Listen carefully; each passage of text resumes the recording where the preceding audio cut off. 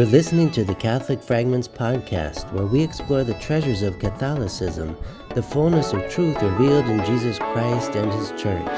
I'm your host, Dr. Donald Wallenfang, and I invite you to join me in gathering up the fragments of the truth that sets us free.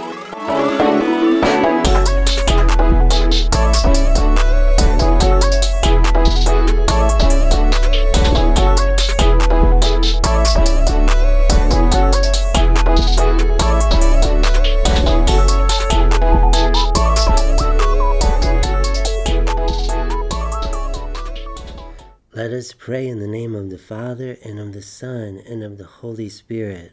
Amen. A reading from the book of the prophet Isaiah, chapter 58.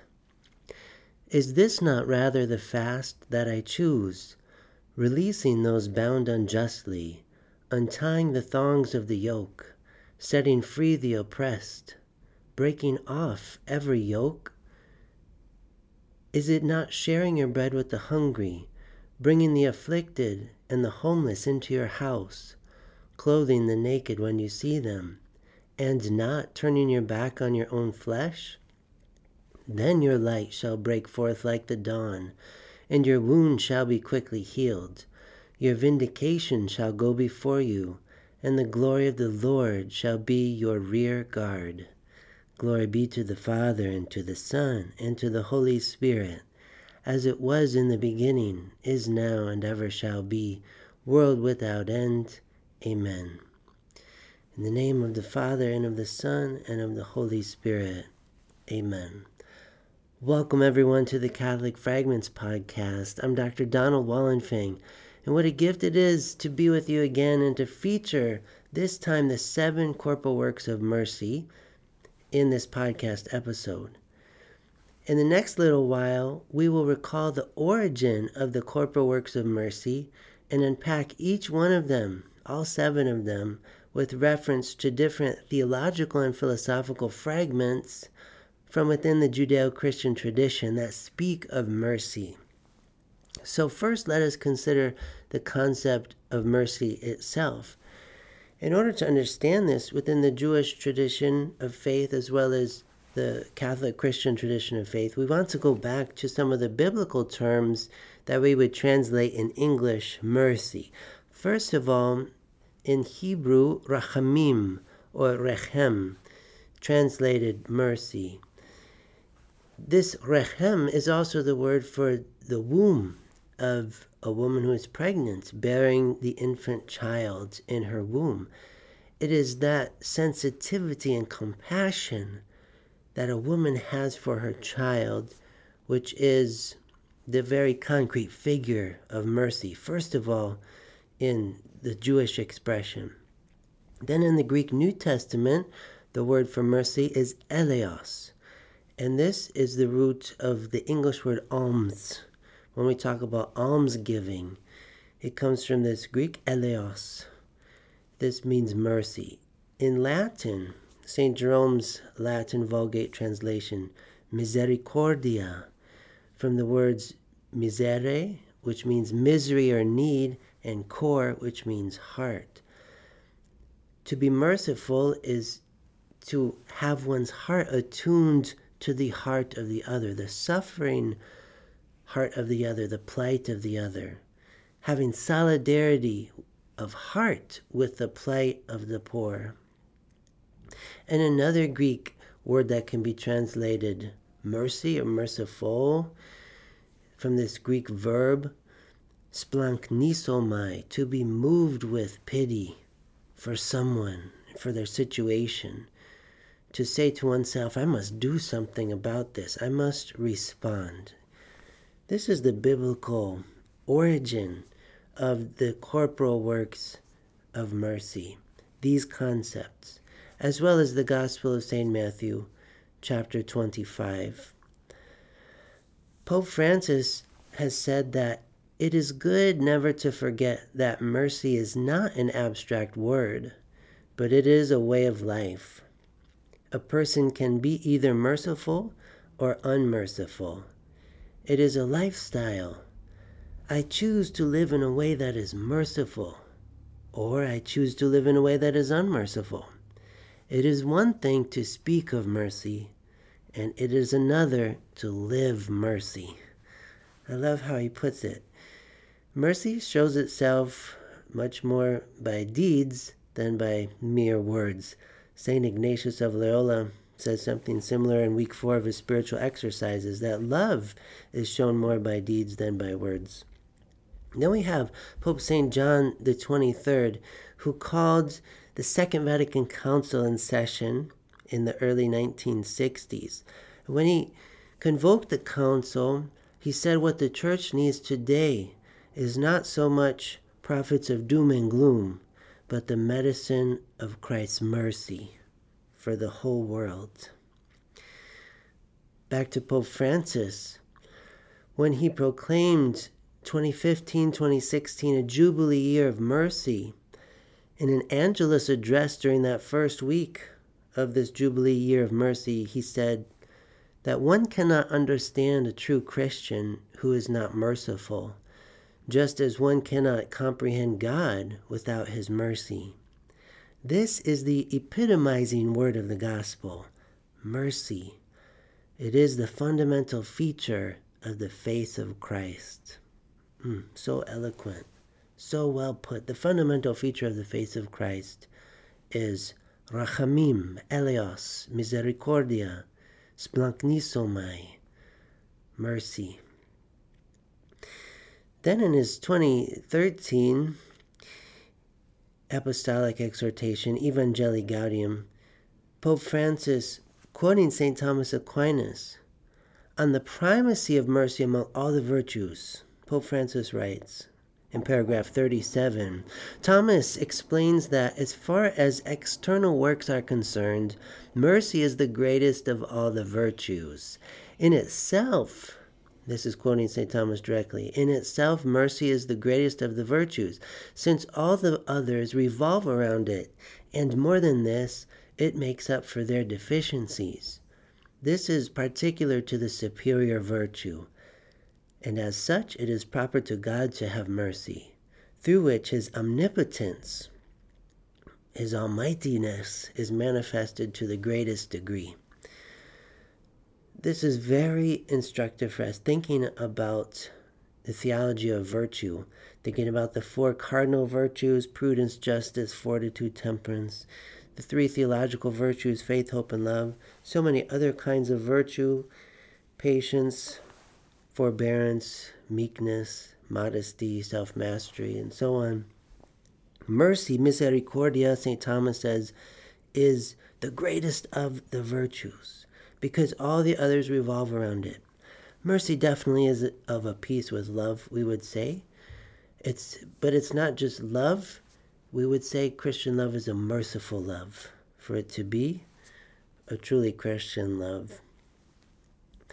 Mercy, the greatest of all the virtues. So this is some of the biblical backgrounds and recent papal instruction on mercy. But let's now think of the question, where did these traditional 7 corporal works of mercy come from in the Catholic tradition? We have some reference to these in the most recent Catechism of the Catholic Church, in paragraphs 2447 to 2448. It doesn't spell them out like in a list or something, but speaks of them kind of in passing in this section of the Catechism. But for catechesis, we do think about this kind of punctuated list, the 7 corporal works of mercy. We're going to talk about each one of them in turn. But these go back to some of the early church fathers and are articulated by many prominent theologians and doctors of the church throughout the history of Christianity. Going back to Scripture, we have some reference of these 7 corporal works of mercy, especially the Gospel of St. Matthew chapter 25, the most intensified articulation, you could say. Then among the early church fathers, Hermas, St. Clement of Rome, St. Polycarp, St. Ignatius of Antioch, St. Justin the Martyr, St. Irenaeus of Lyon, Origen of Alexandria, St. Cyprian of Carthage, Lactantius, We'll hear a quote from him later. St. Hilary of Poitiers, St. Basil of Caesarea, St. Gregory of Nazianzen, St. Chromatius, St. Ambrose of Milan, St. John Chrysostom, St. Augustine of Hippo, St. Gregory the Great, Pope St. Gregory the Great, St. Maximus the Confessor, Isaac of Nineveh, Peter Comestor, St. Thomas Aquinas, just to name a few. It's good to hear all the names of the saints. I'm actually recording this podcast on the Feast of All Saints, 2022. So it's good to have a little litany of saints and to realize that something like these 7 corporal works of mercy have deep roots in the Judeo-Christian tradition. We're also going to have some reference to the Jewish Talmud and the 20th century Jewish philosopher named Emmanuel Levinas in this podcast as we unpack each of these 7 corporal works of mercy. But it's really St. Thomas Aquinas in the 13th century, above all, who codifies these 7 corporal works of mercy as well as the 7 spiritual works of mercy. We'll have another podcast on these at another time. St. Thomas says in the second part of his Summa Theologiae, he poses the question whether the different kinds of alms deeds, again from the Greek eleos, works of mercy, in other words, are suitably enumerated. And he says they are, and he gives us the enumeration that we have to this day. He also says that the distinction of alms deeds, again works of mercy, is suitably taken from the various needs of our neighbor, some of which affect the soul and are relieved by spiritual alms deeds, those are the spiritual works of mercy, while others affect the body and are relieved by corporal alms deeds or works of mercy. So St. Thomas Aquinas really is the one to give credit for these lists of 7 corporal works of mercy, 7 spiritual works of mercy. We go back to the book of the prophet Hosea, where we read God saying, I desire mercy, not sacrifice. And then in the Gospel of St. Luke, Jesus encouraging us to regard ourselves only as unprofitable servants, that we only have done our duty when we live according to these works of mercy, which is the very way of God. It is God's way of being human revealed in Christ, and it should be the way of his disciples, us who dare to follow him wherever he goes.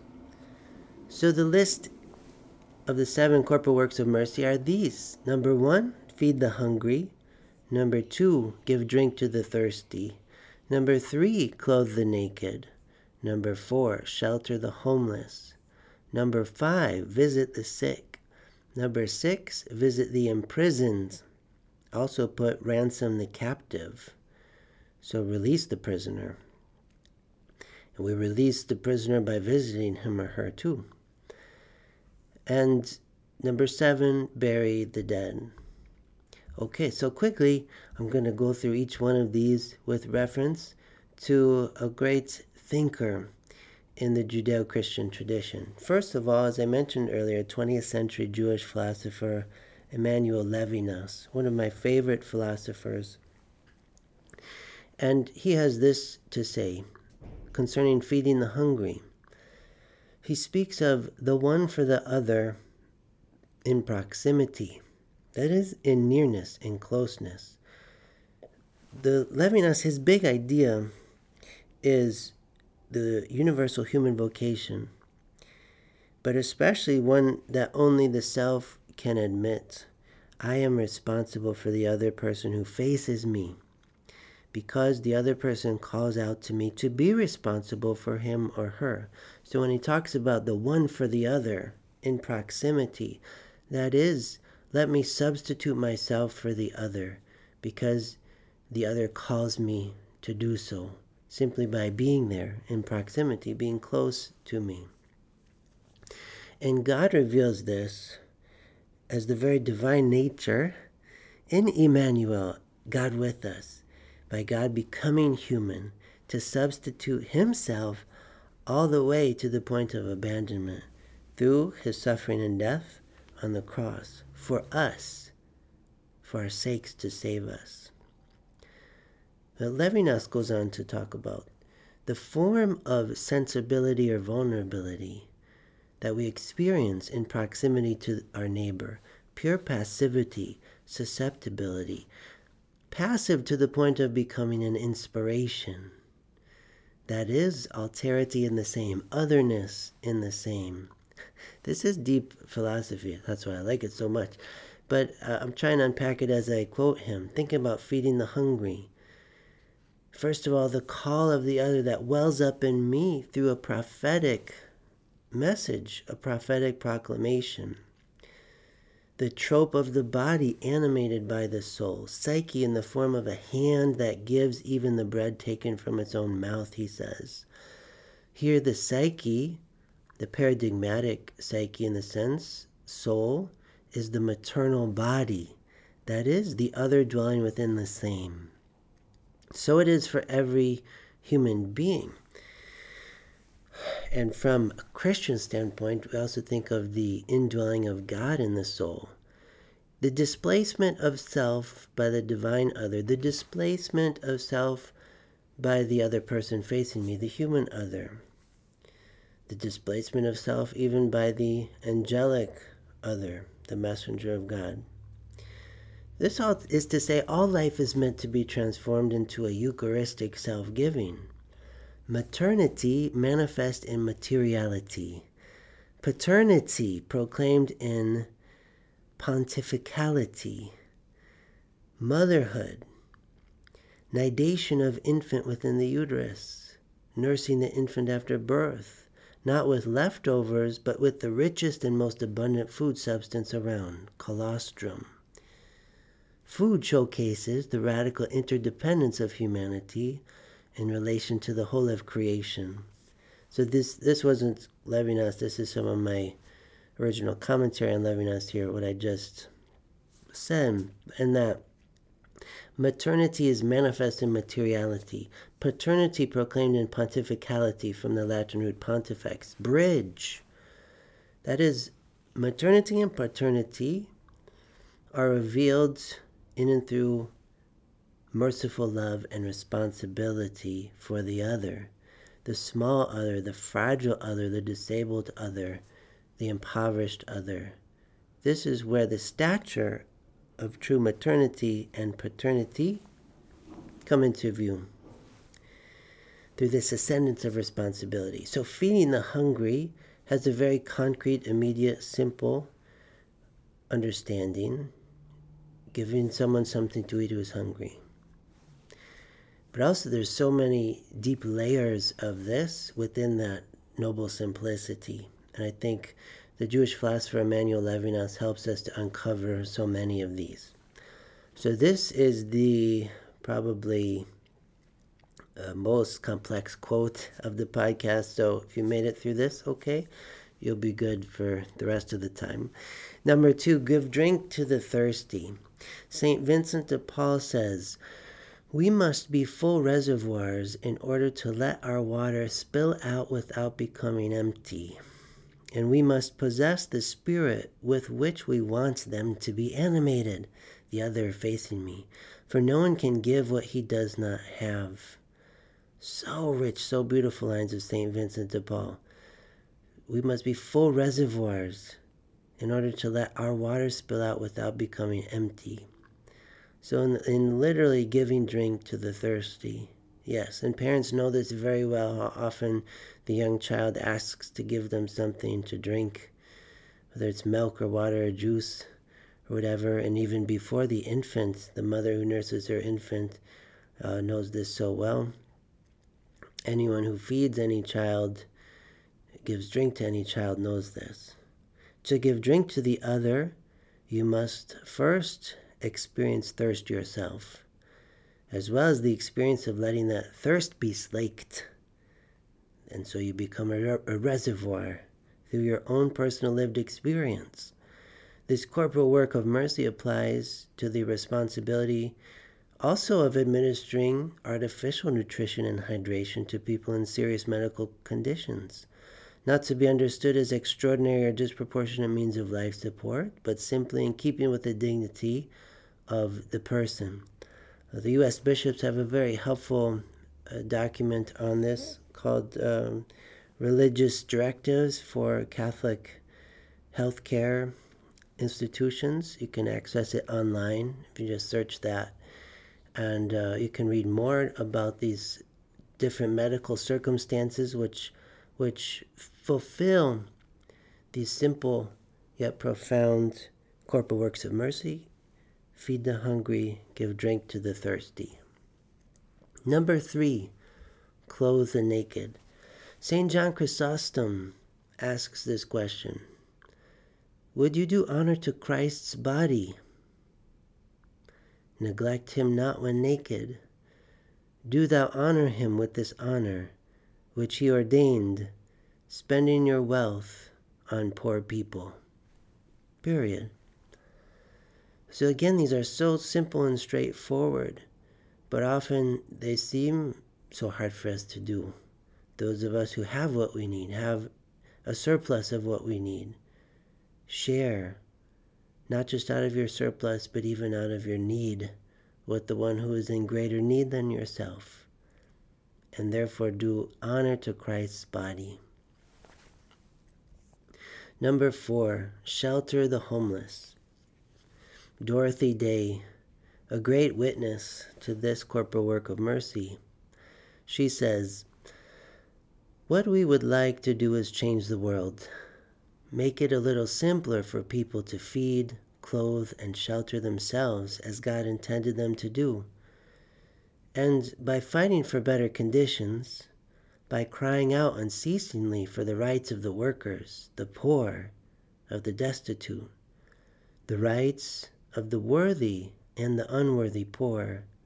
In other words, we can, to a certain extent, change the world. We can work for the oasis, the little cell of joy and peace in a harried world.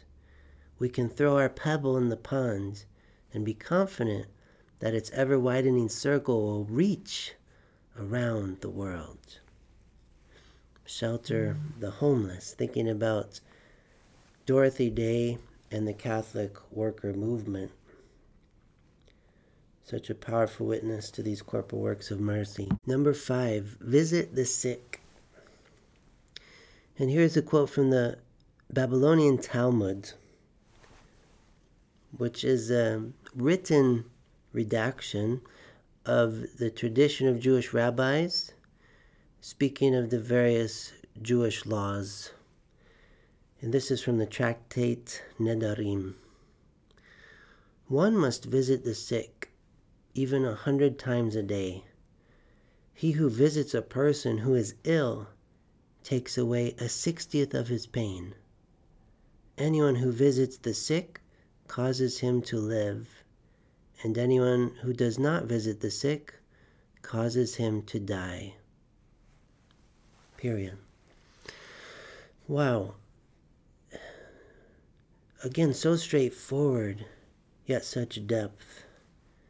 And just hearing from these witnesses to mercy is just so inspiring. We ask ourselves, how could I live each one of these corporal works of mercy more, even more to the full? And granted, we're part of this mystical body of Christ. Not every one of us can do everything in the church, in the world, but we have to find our special role within the mystical body of Christ. Always in reference to the whole, however. This is what I love about this Catholic Fragments podcast. We gather up so many different fragments so that more and more of the whole of Catholicism can come into view. Number 6, visit the imprisoned. Also put, ransom the captive. That is, set free, liberate the prisoner. And here's a quote from the 3rd century into the 4th century Christian apologist and advisor to the Roman Emperor Constantine I, who was the one through his Edict of Milan legalized Christianity in the Roman Empire. And then churches began to be built there above ground, and bishops began to meet in council and so on, beginning with the Council of Nicaea in the year 325.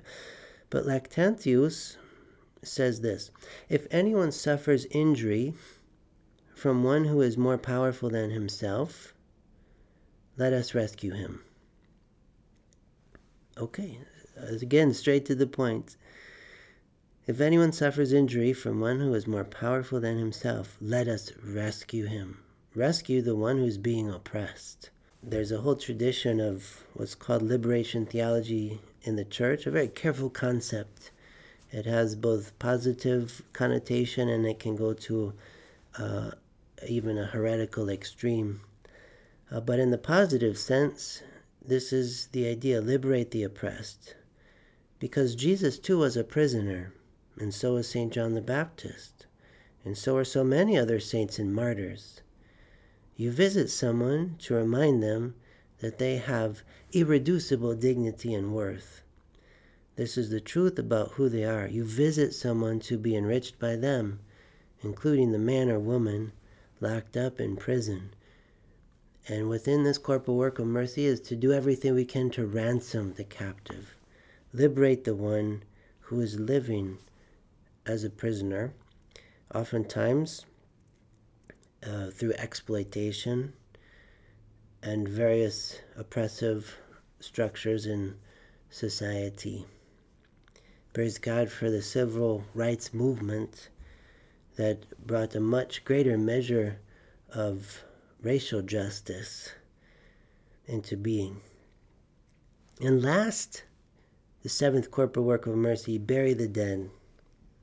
Again, a quote from St. Thomas Aquinas, the second part of the Summa Theologiae, question 32, article 2. Burial, he says, does not profit a dead man as though his body could be capable of perception after death. Nevertheless, it does concern the deceased what is done with his body, both that he may live in the memory of man whose respect he forfeits if he remain without burial, and as regards man's fondness for his own body while he was yet living, a fondness which kindly persons should imitate after his death. This is the concept St. Paul talks about in his letter to the Ephesians, chapter 5, verse 28. Nobody ever hates or neglects his own body. Instead, he feeds it and looks after it. So by burying the bodies of people who have died, their corpses, even though the soul has been separated from the body, and in most cases the body naturally begins to decompose and deteriorate, it still is an act of great respect for the one who has died, returns their body to the ground from which they were fashioned, we say, in Ash Wednesday liturgy, with the signing of the ashes, remember you are dust, and to dust you shall return. And it regards the human body with the sacramental dignity. And this is why in the Catholic funeral liturgy, the funeral rite, there is a sprinkling of the casket with holy water, recalling the baptism of the person who died and now being born into eternal life, and a spreading of the pall over the casket, again calling to mind the white baptismal garment, the purification one undergoes through the sacramental life of the Church, and the final purification and Passover one undergoes through dying, and ideally receiving that viaticum, that food for the journey upon death or soon before death. So all these being said, we're calling the 7 corporal works of mercy. Again, the prophet Hosea chapter 6, verse 6, God's saying, I desire mercy, not sacrifice. We could ask ourselves today, how has the recent COVID pandemic intensified the need for the corporal works of mercy to be accomplished in the world today? I think it's intensified it a lot. The need is present more than ever, and we need to return to these simple gestures of shaking hands, of hugging, of resting one's hand on one's shoulder. These simple gestures of feeding the hungry, giving drink to the thirsty, clothing the naked, sheltering the homeless, visiting the sick, visiting the imprisoned, and ransoming the captive, and burying the dead. So may we continue to ponder our common vocation to be merciful in this life, so as to be shown mercy by our Heavenly Father in the next. When we reflect on our daily life, we realize again and again that there is no scarcity of opportunities to be merciful to the other who faces me, and even to be merciful to myself. And this is the grace of God, revealed in the face of Christ, the merciful one, who guides us along his way of mercy. Thank you for joining me on the Catholic Fragments podcast, where you are equipped to think toward the whole, to pray from the heart, and to live as a witness.